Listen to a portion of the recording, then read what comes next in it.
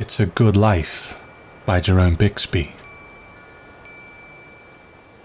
Aunt Amy was out on the front porch, rocking back and forth in the high-back chair and fanning herself, when Bill Soames rode his bicycle up the road and stopped in front of the house. Perspiring under the afternoon sun, Bill lifted the box of groceries out of the big basket over the front wheel of the bike and came up the front walk. Little Anthony was sitting on the lawn, playing with a rat. He had caught the rat down in the basement. He had made it think that it smelled cheese, the most rich-smelling and crumbly delicious cheese a rat had ever thought it smelled. And it had come out of its hole, and now Anthony had hold of it with his mind, and was making it do tricks.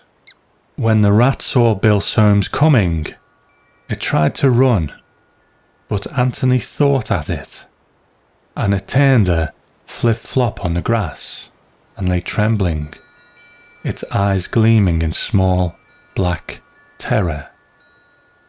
Bill Soames hurried past Anthony and reached the front steps, mumbling. He always mumbled when he came to the Fremont house, or passed by it, or even thought of it. Everybody did. They thought about silly things that didn't mean very much, like 2 and 2 is 4, and twice is 8, and so on. They tried to jumble up their thoughts and keep them skipping back and forth, so Anthony couldn't read their minds. The mumbling helped, because if Anthony got anything strong out of your thoughts, he might make a notion to do something about it, like curing your wife's sick headaches, or your kid's mumps, or getting your old milk cow back on schedule, or fixing the privy. And while Anthony mightn't actually mean any harm, he couldn't be expected to have much notion of what was the right thing to do in such cases. That was if he liked you. He might try to help you in his way, and that could be pretty horrible. If he didn't like you, well, that could be worse. Bill Soames set the box of groceries on the porch railing and stopped his mumbling long enough to say, "Everything you wanted, Miss Amy?" "Oh, fine, William," Amy Fremont said lightly. "My, ain't it a terrible hot day?" Bill Soames almost cringed. His eyes pleaded with her. He shook his head violently no, and then interrupted his mumbling again, though obviously he didn't want to. "Oh, don't say that, Miss Amy. It's fine, just fine, a real good day." Amy Fremont got up from the rocking chair and came across the porch. She was a tall woman, thin, a smiling vacancy in her eyes. About a year ago, Anthony had gotten mad at her because she'd told him he shouldn't have turned the cat into a cat rug, and although he had always obeyed her more than anyone else, which was hardly at all, this time he'd snapped at her with his mind, and that had been the end of Amy Fremont's bright eyes, and the end of Amy Fremont as everyone had known her. And that was when word got around in Peaksville, population 46, that even the members of Anthony's own family weren't safe. After that, everyone was twice as careful. Someday, Anthony might undo what he'd done to Aunt Amy.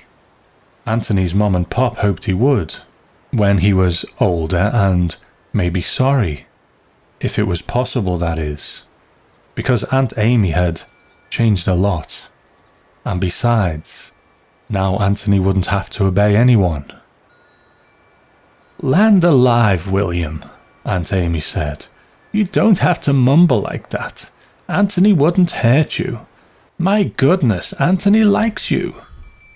She raised her voice and called to Anthony, who had tired of the rat and was making it eat itself. "Don't you, dear? Don't you like Mr. Soames?" Anthony looked across the lawn at the grocery man, a bright, wet, purple gaze. He didn't say anything. Bill Soames tried to smile at him. After a second, Anthony returned his attention to the rat. It had already devoured its tail, or at least chewed it off, for Anthony had made it bite faster than it could swallow, and little pink and red fairy pieces lay around it on the grass. Now the rat was having trouble reaching its hindquarters. Mumbling silently, thinking of nothing in particular as hard as he could, Bill Soames went stiff-legged down the walk, mounted his bicycle, and pedalled off. "We'll see you tonight, William," Aunt Amy called after him. As Bill Soames pumped the pedals, he was wishing deep down that he could pump twice as fast to get away from Anthony all the faster, and away from Aunt Amy, who sometimes just forgot how careful you had to be. And he shouldn't have thought that, because Anthony caught it. He caught the desire to get away from the Fremont house as if it was something bad, and his purple gaze blinked, and he snapped a small sulky thought after Bill Soames.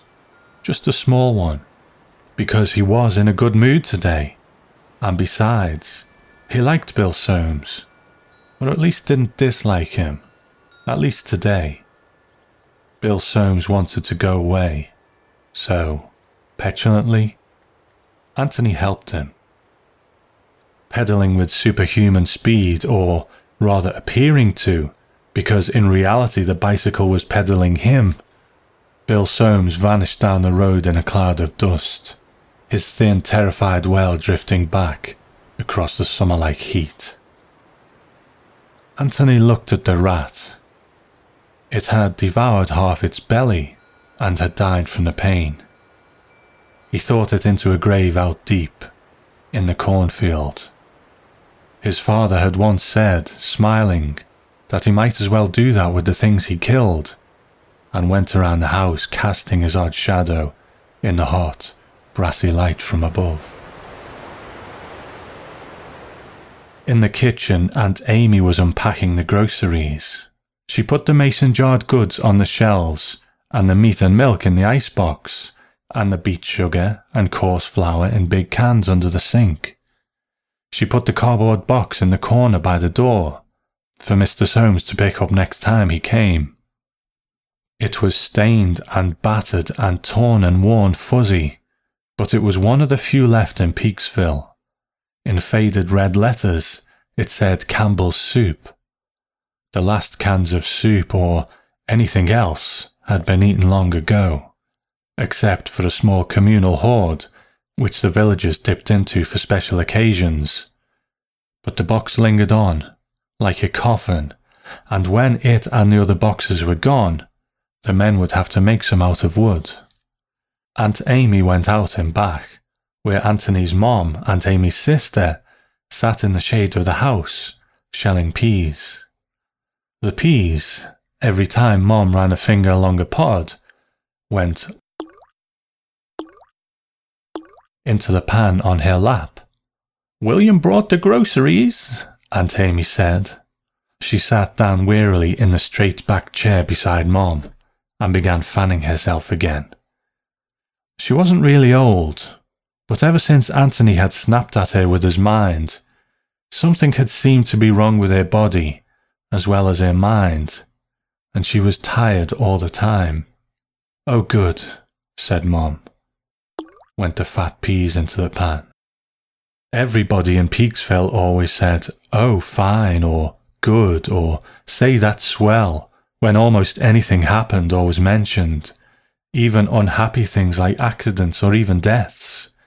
They'd always say "good," because if they didn't try to cover up how they really felt, Anthony might overhear them with his mind, and then nobody knew what might happen. Like the time Mrs. Kent's husband, Sam, had come walking back from the graveyard, because Anthony liked Mrs. Kent, and had heard her mourning. "Tonight's television night," said Aunt Amy. "I'm glad I look forward to it so much every week. I wonder what we'll see tonight." "Did Bill bring the meat?" asked Mom. "Yes." Aunt Amy fanned herself, looking up at the featureless brassy glare of the sky. "Goodness, it's so hot. I wish Anthony would make it just a little cooler. Amy. Oh. Mum's sharp tone had penetrated where Bill Soames' agonized expression had failed. Aunt Amy put one thin hand to her mouth in exaggerated alarm. Oh, I'm sorry, dear. Her pale blue eyes shuttled around right and left to see if Anthony was in sight. Not that it would make any difference if he was or wasn't. He didn't have to be near to know what you were thinking. Usually, though, unless he had his attention on somebody, he would be occupied with his own thoughts. But some things attracted his attention. You could never be sure of just what. This weather's just fine, Mum said. Oh, yes, Aunt Amy said. It's a wonderful day. I wouldn't want it changed for the world. What time is it? Mum asked. Aunt Amy was sitting where she could see through the kitchen window to the alarm clock on the shelf above the stove. 4:30, she said. I want tonight to be something special, Mum said. Did Bill bring a good lean roast? Good and lean, dear. They butchered just today, you know, and sent us over the best piece. Dan Hollis will be so surprised when he finds out that tonight's television party is a birthday party for him too. Oh, I think he will. Are you sure nobody's told him? Everybody swore they wouldn't. That'll be real nice, Aunt Amy nodded, looking off across the cornfield. A birthday party? Well, Mom put the pan of peas down beside her, stood up and brushed her apron. I'd better get the roast on, then we can set the table. She picked up the peas. Anthony came around the corner of the house. He didn't look at them, but continued on down through the carefully kept garden. All the gardens in Peaksville were carefully kept, very carefully kept, and went past the rusting, useless hulk that had been the Fremont family car, and went smoothly over the fence and out into the cornfield. Isn't this a lovely day? Said Mom, a little loudly, as they went toward the back door. Aunt Amy fanned herself. A beautiful day, dear, just fine.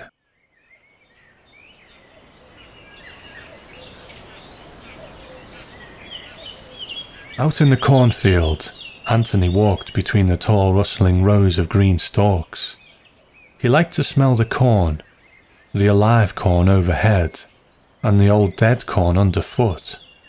Rich Ohio earth, thick with weeds and brown, dry-rotting ears of corn, pressed between his bare toes with every step. He had made it rain last night so everything would smell and feel nice today. He walked clear to the edge of the cornfield, and over to where a grove of shadowy green trees covered cool, moist, dark ground, and lots of leafy undergrowth and jumbled moss-covered rocks, and a small spring that made a clear, clean pool. Here Anthony liked to rest and watch the birds and insects and small animals that rustled and scampered and chirped about.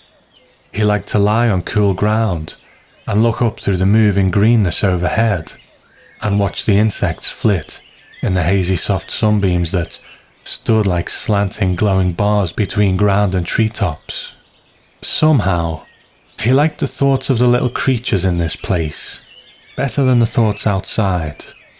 And while the thoughts he picked up here weren't very strong or clear, he could get enough to know what the little creatures liked and wanted, and he spent a lot of time making the grove more like what they wanted it to be. The spring hadn't always been here, but one time he had found a thirst in one small fairy mind and had brought subterranean water to the surface in a clear, cold flow, and had watched blinking as the creature drank, feeling its pleasure. Later, he had made the pool when he found a small edge to swim. He had made rocks and trees and bushes and caves, and sunlight here and shadows there, because he had felt in all the tiny minds around him the desire, or the instinctive want, for this kind of resting place, and that kind of mating place, and this kind of place to play, and that kind of home. and somehow the creatures from all the fields and pastures around the grove had seemed to know that this was a good place, for there were always more of them coming in. Every time Anthony came out here, there were more creatures than last time, and more desires and needs to be tended to. Every time there would be some kind of creature he had never seen before, and he would find its mind, and see what it wanted, and then give it to it. He liked to help them. He liked to feel their simple gratification. Today, he rested beneath a thick elm and lifted his purple gaze to a red and black bird that had just come to the grove. It twittered on a branch over his head and hopped back and forth and thought its tiny thoughts. And Anthony made a big soft nest for it, and pretty soon it hopped in. A long, brown, sleek-furred animal was drinking at the pool. Anthony found its mind next. The animal was thinking about a smaller creature that was scurrying along the ground on the other side of the pool, grubbing for insects. The little creature didn't know that it was in danger. The long brown animal finished drinking and tensed its legs to leap, and Anthony thought it into a grave in the cornfield. He didn't like those kind of thoughts. They reminded him of the thoughts outside the grove. A long time ago, some of the people outside had thought that way about him, and one night they'd all hidden and waited for him to come back from the grove, and he just thought them all into the cornfield. Since then, the rest of the people hadn't thought that way, at least very clearly. Now their thoughts were all mixed up and confusing whenever they thought about him or near him, so he didn't pay much attention. He liked to help them too, sometimes, but it wasn't simple or very gratifying either.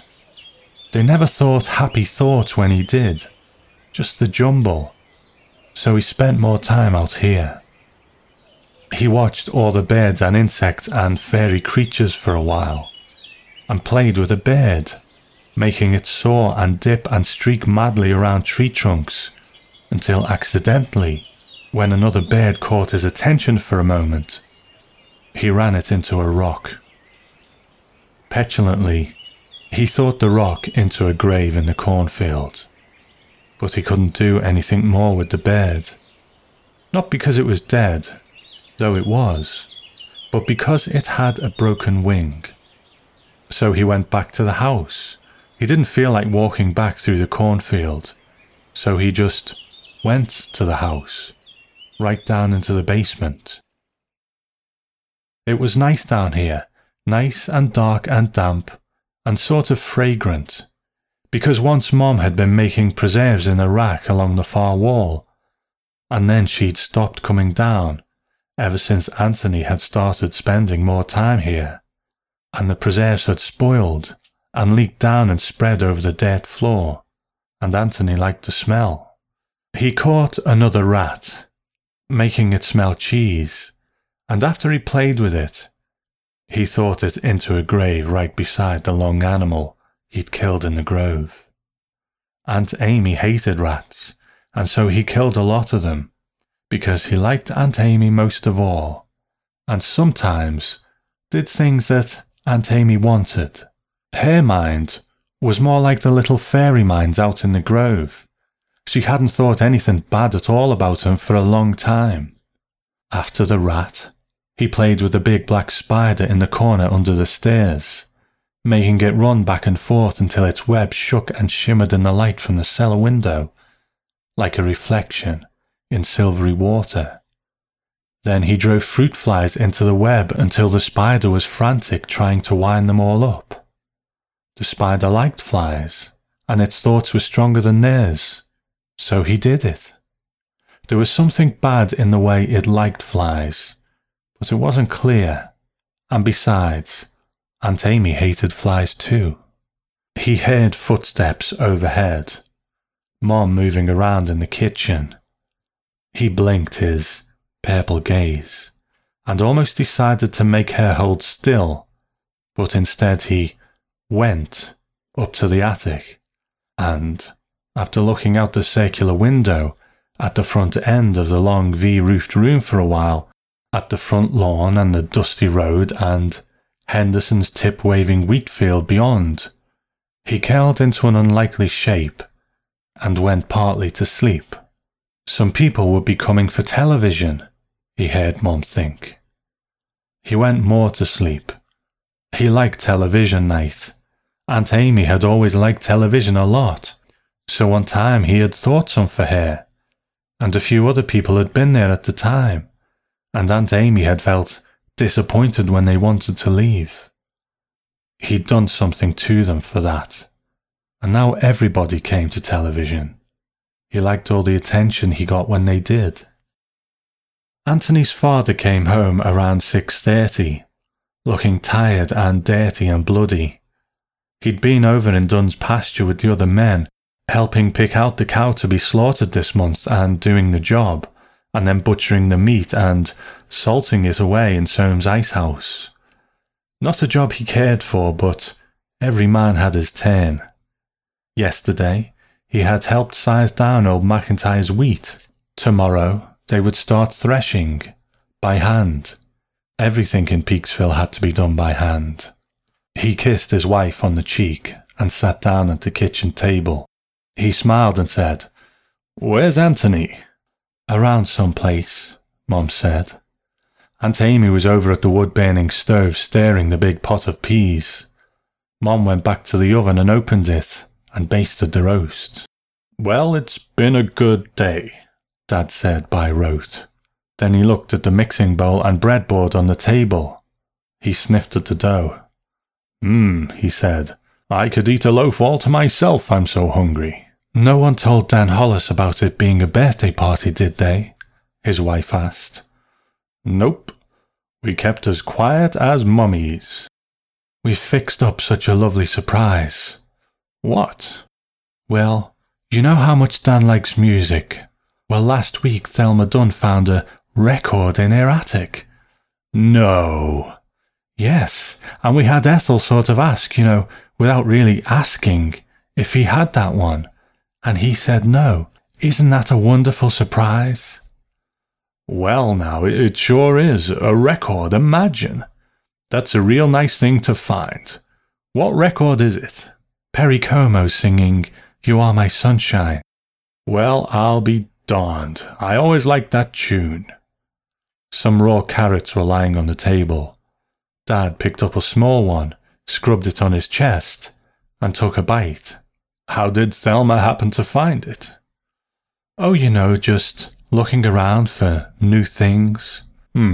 Dad chewed the carrot. "Who has that picture we found a while back? I kind of liked it, that old clipper sailing along." "The Smiths. Next week the Sippics get it, and they give the Smiths old McIntyre's music box, and we give the Sippics," and she went down a tentative order of things that would exchange hands among the women at church this Sunday. He nodded.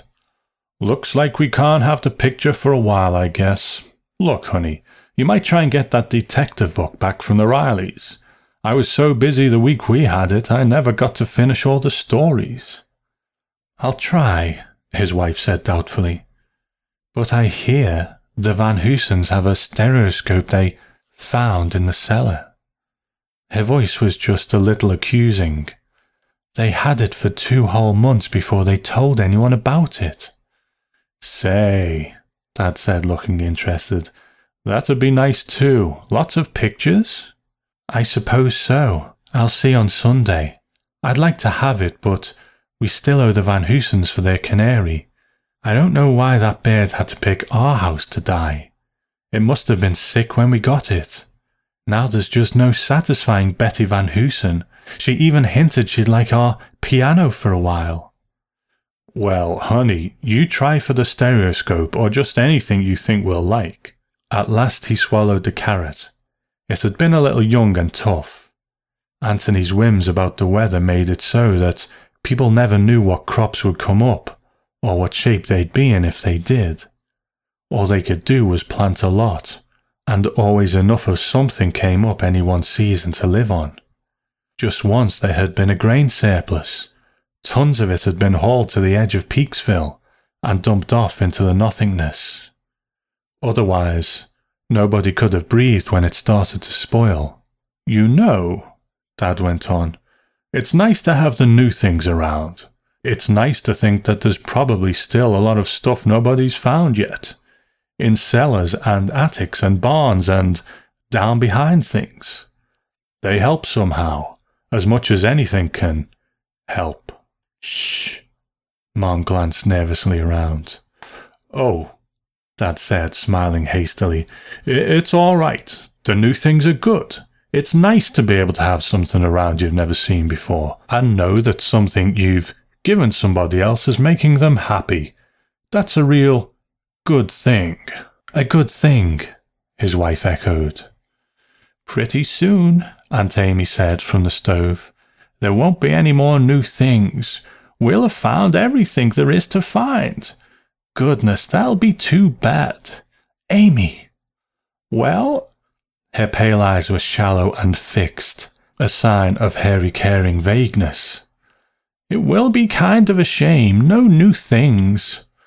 Don't talk like that, Mom said, trembling. Amy, be quiet. It's good, said Dad, in a loud, wanting to be overheard tone of voice. Such talk is good. It's okay, honey. Don't you see? It's good for Amy to talk any way she wants. It's good for her to feel bad. Everything's good. Everything has to be good. Anthony's mother was pale, and so was Aunt Amy. The peril of the moment had suddenly penetrated the cloud surrounding her mind. Sometimes it was difficult to handle words so that they might not prove disastrous. You just never knew. There were so many things it was wise not to say or even think. But remonstration for saying or thinking them might be just as bad if Anthony heard and decided to do anything about it. You could just never tell what Anthony was liable to do. Everything had to be good, had to be fine just as it was, even if it wasn't. Always, because any change might be worse, so terribly much worse. Oh my goodness, yes, of course it's good, Mom said. You talk any way you want to, Amy, it's just fine. Of course you want to remember that some ways are better than others. Aunt Amy stirred the peas, fright pale in her eyes. Oh yes, she said, but I don't feel like talking right now. It's good that I don't feel like talking, Dad said, tiredly smiling. I'm going out to wash up. They started arriving around 8 o'clock. By that time, Mom and Aunt Amy had the big table in the dining room set, and 2 more chairs off to the side. The candles were burning, and the chairs situated, and Dad had a big fire going in the fireplace. The first to arrive were the Sippicks, John and Mary. John wore his best suit, and was well scrubbed and pink-faced after his day in McIntyre's pasture. The suit was neatly pressed, but getting threadbare at the elbows and cuffs. Old McIntyre was working on a loom, designing it out of school books, but so far it was slow going. McIntyre was a capable man with wood and tools, but a loom was a big order when you couldn't get metal parts. McIntyre had been one of the ones who, at first, had wanted to try and get Anthony to make things the villagers needed, like clothes and canned goods and medical supplies and gasoline. Since then, he felt that what had happened to the whole Terence family and Joe Kinney was his fault, and he worked hard trying to make it up to the rest of them. And since then, no one had tried to get Anthony to do anything. Mary Sippick was a small, cheerful woman in a simple dress. She immediately set about helping Mom and Aunt Amy put the finishing touches on the dinner. The next arrivals were the Smiths and the Dunns, who lived right next door to each other down the road, only a few yards from the nothingness. They drove up in Smith's wagon drawn by their old horse. Then the Rileys showed up, from across the darkened wheat field, and the evening really began. Pat Riley sat down at the big upright in the front room and began to play from the popular sheet music on the rack. He played softly, as expressively as he could, and nobody sang. Anthony liked piano playing a whole lot, but not singing. Often he would come up from the basement or down from the attic, or just come and sit on top of the piano, nodding his head as Pat played Lover or Boulevard of Broken Dreams or Night and Day. He seemed to prefer ballads, sweet-sounding songs, but the one time somebody had started to sing, Anthony had looked over from the top of the piano and done something that made everybody afraid of singing from then on. Later, they decided that the piano was all Anthony had heard first, before anybody had tried to sing, and now anything else added to it didn't sound right and distracted him from his pleasure. So, every television night Pat would play the piano, and that was the beginning of the evening. Wherever Anthony was, the music would make him happy and put him in a good mood, and he would know that they were gathering for television and waiting for him. By 8:30 everybody had shown up, except for the 17 children and Mrs. Soames, who was off watching them in the schoolhouse at the far end of town. The children of Peaksville were never allowed near the Fremont house, not since little Fred Smith had tried to play with Anthony on a dare. The younger children weren't even told about Anthony. The others had mostly forgotten about him, or were told that he was a nice goblin, but they must never go near him. Dan and Ethel Hollis came late, and Dan walked in not suspecting a thing. Pat Riley had played the piano until his hands ached. He'd worked pretty hard with them today, and now he got up and everybody gathered around to wish Dan Hollis a happy birthday.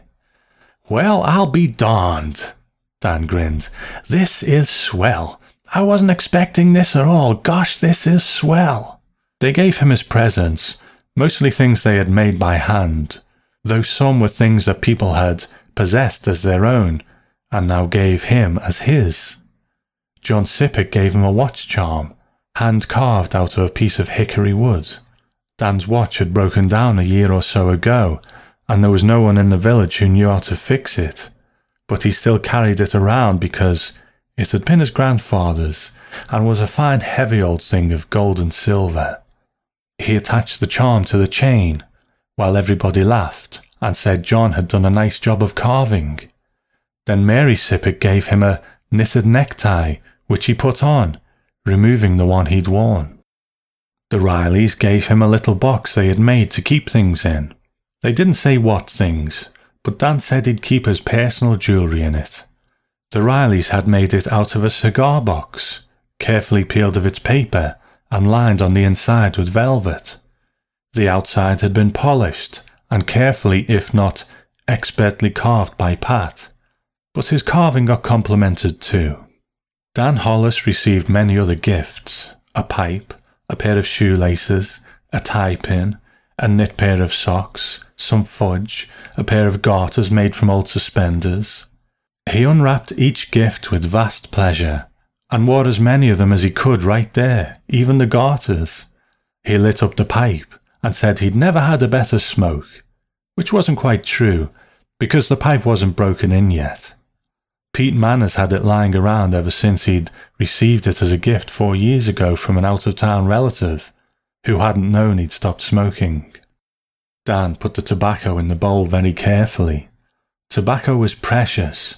It was only pure luck that Pat Riley had decided to grow some in his backyard just before what happened to Peaksville had happened. It didn't grow very well, and then they had to cure it and shred it all, and it was just precious stuff. Everyone in town used wooden holders old McIntyre had made to save on butts. Last of all, Thelma Dunn gave Dan Hollis the record she had found. Dan's eyes misted even before he opened the package. He knew it was a record. "Gosh," he said softly, What one is it? I'm almost afraid to look. You haven't got it, darling, Ethel Hollis smiled. Don't you remember? I asked you about You Are My Sunshine. Oh, gosh, Dan said again. Carefully he removed the wrapping and stood there fondling the record, running his big hands over the worn grooves with their tiny, dulling, crosswise scratches. He looked around the room, eyes shining, and they all smiled back, knowing how delighted he was. Happy birthday, darling, Ethel said, throwing her arms around him and kissing him. He clutched the record in both hands, holding it off to one side as she pressed against him. Hey, he laughed, pulling back his head. Be careful, I'm holding a precious object. He looked around again, over his wife's arms, which was still around his neck. His eyes were hungry.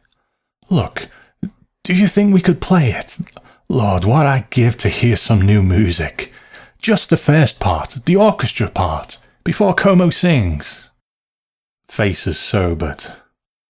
After a minute, John Sippick said, I don't think we'd better, Dan. After all, we don't know just where the singer comes in. It'd be taking too much of a chance. Better wait till you get home. Dan Hollis reluctantly put the record on the buffet with all his other presents. It's good, he said automatically, but disappointedly. That I can't play it here. Oh, yes, said Sippick. It's good.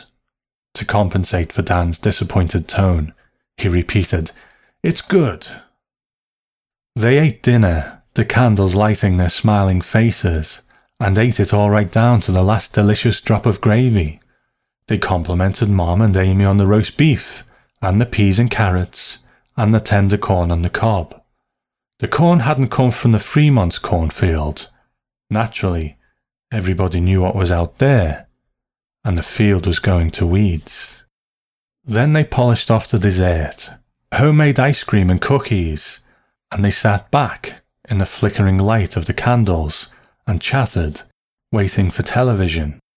There never was a lot of mumbling on television night. Everybody came and had a good dinner at the Fremonts, and that was nice. And afterwards, there was television, and nobody really thought much about that. It just had to be put up with. So it was a pleasant enough get-together, aside from having to watch what you said just as carefully as you always did every place. If a dangerous thought came into your mind, you just started mumbling, even right in the middle of a sentence. When you did that, the others just ignored you until you felt happier again and stopped. Anthony liked television night. He had only done 2 or 3 awful things on television night in the whole past year. Mom had put a bottle of brandy on the table, and they each had a tiny glass of it. Liquor was even more precious than tobacco. The villagers could make wine, but the grapes weren't right, and certainly the techniques weren't, and it wasn't very good wine. There were only a few bottles of real liquor left in the village. 4 rye, 3 scotch, 3 brandy, 9 real wine, and a half bottle of Drambuie, belonging to old McIntyre, only for marriages, and when those were gone, that was it. Afterward, everybody wished that the brandy hadn't been brought out, because Dan Hollis drank more of it than he should have, and mixed it with a lot of the homemade wine. Nobody thought anything about it at first because he didn't show it much outside, and it was his party, and a happy party, and Anthony liked these get-togethers, and shouldn't see any reason to do anything, even if he was listening. But Dan Hollis got high, and did a fool thing. If they'd seen it coming, they'd have taken him outside and walked him around. The first thing they knew, Dan stopped laughing right in the middle of the story, about how Thelma Dunn had found the Perry Como record, and dropped it, and it hadn't broken because she'd moved faster than she ever had before in her life, and caught it. He was fondling the record again, and looking longingly at the Fremont's gramophone over in the corner, and suddenly he stopped laughing, and his face got slack, and then it got ugly, and he said, "Oh Christ." Immediately the room was still, so still they could hear the whirring movements of the grandfather's clock out in the hall. Pat Riley had been playing the piano softly. He stopped, his hands poised over the yellowed keys. The candles on the dining room table flickered in a cool breeze that blew through the lace curtains over the bay window. "Keep playing, Pat," Anthony's father said softly. Pat started again. He played night and day, but his eyes were sidewise on Dan Hollis, and he missed notes. Dan stood in the middle of the room, holding the record. In his other hand, he held a glass of brandy so hard, his hand shook. They were all looking at him. "Christ," he said again, and made it sound like a dirty word. Reverend Younger, who had been talking with Mom and Aunt Amy by the dining room door, said Christ too, but he was using it in a prayer. His hands were clasped, and his eyes were closed. John Sippick moved forward. "Now, Dan, it's good for you to talk that way, but you don't want to talk too much, you know." Dan shook off the hand Sippick put on his arm. "Can't even play my record," he said loudly. He looked down at the record and then around at their faces. "Oh my God." He threw the glass full of brandy against the wall. It splattered and ran down the wallpaper in streaks. Some of the women gasped. "Dan," Sippick said in a whisper. "Dan, cut it out." Pat Riley was playing night and day louder to cover up the sounds of the talk. It wouldn't do any good, though, if Anthony was listening. Dan Hollis went over to the piano and stood by Pat's shoulder, swaying a little. "Pat," he said, "don't play that, play this," and began to sing softly, hoarsely, miserably. "Happy birthday to me. Happy birthday to me." "Dan!" Ethel Hollis screamed. She tried to run across the room to him. Mary Sippick grabbed her arm and held her back. "Dan!" Ethel screamed again. "Stop!" "My God, be quiet!" hissed Mary Sippick and pushed her towards one of the men, who put his hand over her mouth and held her still. "Happy birthday, dear Danny," Dan sang. "Happy birthday to me." He stopped and looked down at Pat Riley. "Play it, Pat. Play it so I can sing right. You know I can't carry a tune unless someone plays it." Pat Riley put his hands on the keys and began Lover in a slow, waltz tempo, the way Anthony liked it. Pat's face was white. His hands fumbled. Dan Hollis stared over at the dining room door, at Anthony's mother and Anthony's father, who had gone to join her. "You had him. You had him," he said. Tears gleamed on his cheeks as the candlelight caught them. "You had to go and have him." He closed his eyes and the tears squeezed out. He sang loudly, "You are my sunshine, my only sunshine." Anthony came into the room. Pat stopped playing. He froze. Everybody froze. The breeze rippled through the curtains. Ethel Hollis couldn't even try to scream. She had fainted.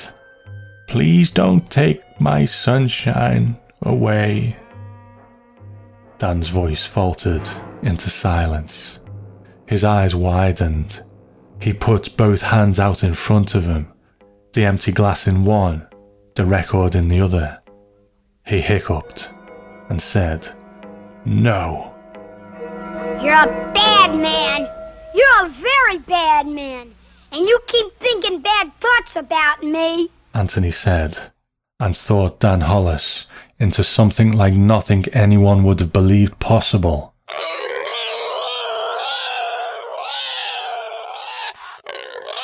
And then he thought the thing into a grave, deep, deep in the cornfield. The glass and record thumped onto the rug. Neither broke. Anthony's purple gaze went around the room. Some of the people began mumbling. They all tried to smile. The sound of mumbling filled the room like a far-off approval. Out of the murmuring came one or two clear voices. "Oh, it's a very good thing," said John Sippick. A good thing," said Anthony's father, smiling.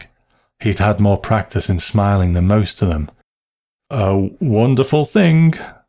It's swell, just swell," said Pat Riley, tears leaking from eyes and nose, and he began to play the piano again, softly, his trembling hands feeling for night and day. Anthony climbed up on top of the piano, and Pat played for 2 hours.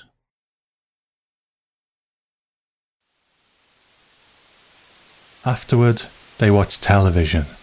They all went into the front room and lit just a few candles and pulled up chairs around the set. It was a small screen set, and they couldn't all sit close enough to see, but that didn't matter. They didn't even turn the set on. It wouldn't have worked anyway, there being no electricity in Peaksville. They just sat silently and listened to the sounds that came out of the speaker, and none of them had any idea of what it was all about. They never did. It was always the same. "It's real nice," Aunt Amy said once, her pale eyes on the meaningless flickers and shadows. "But I liked it a little better when there were cities outside, and we could get real." "Why, Amy," said Mom, It's good for you to say such a thing, very good. But how can you mean it? Why, this television is much better than anything we ever used to get." "Yes," chimed in John Sippick. "It's fine. It's the best show we've ever seen." He sat on the couch with 2 other men, holding Ethel Hollis flat against the cushions, holding her arms and legs, and putting their hands over her mouth so she couldn't start screaming again. "It's really good," he said again. Mom looked out of the front window, across the darkened road, across Henderson's darkened wheat field, to the vast, endless grey nothingness in which the little village of Peaksville floated like a soul. The huge nothingness that was most evident at night, when Anthony's brassy day had gone. It did no good to wonder where they were. No good at all. Peaksville was just someplace away from the world. It was wherever it had been since the day 3 years ago when Anthony had crept from her womb. And old Doc Bates, God rest him, had screamed and dropped him and tried to kill him. And Anthony had whined and done the thing. He had taken the village someplace, or had destroyed the world and left only the village. Nobody knew which. It did no good to wonder about it. Nothing at all did any good, except to live as they must live, must always live, if Anthony would let them. These thoughts were dangerous, she thought. She began to mumble. The others started mumbling too. They had all been thinking, evidently. The men on the couch whispered and whispered to Ethel Hollis, and when they took their hands away, she mumbled too.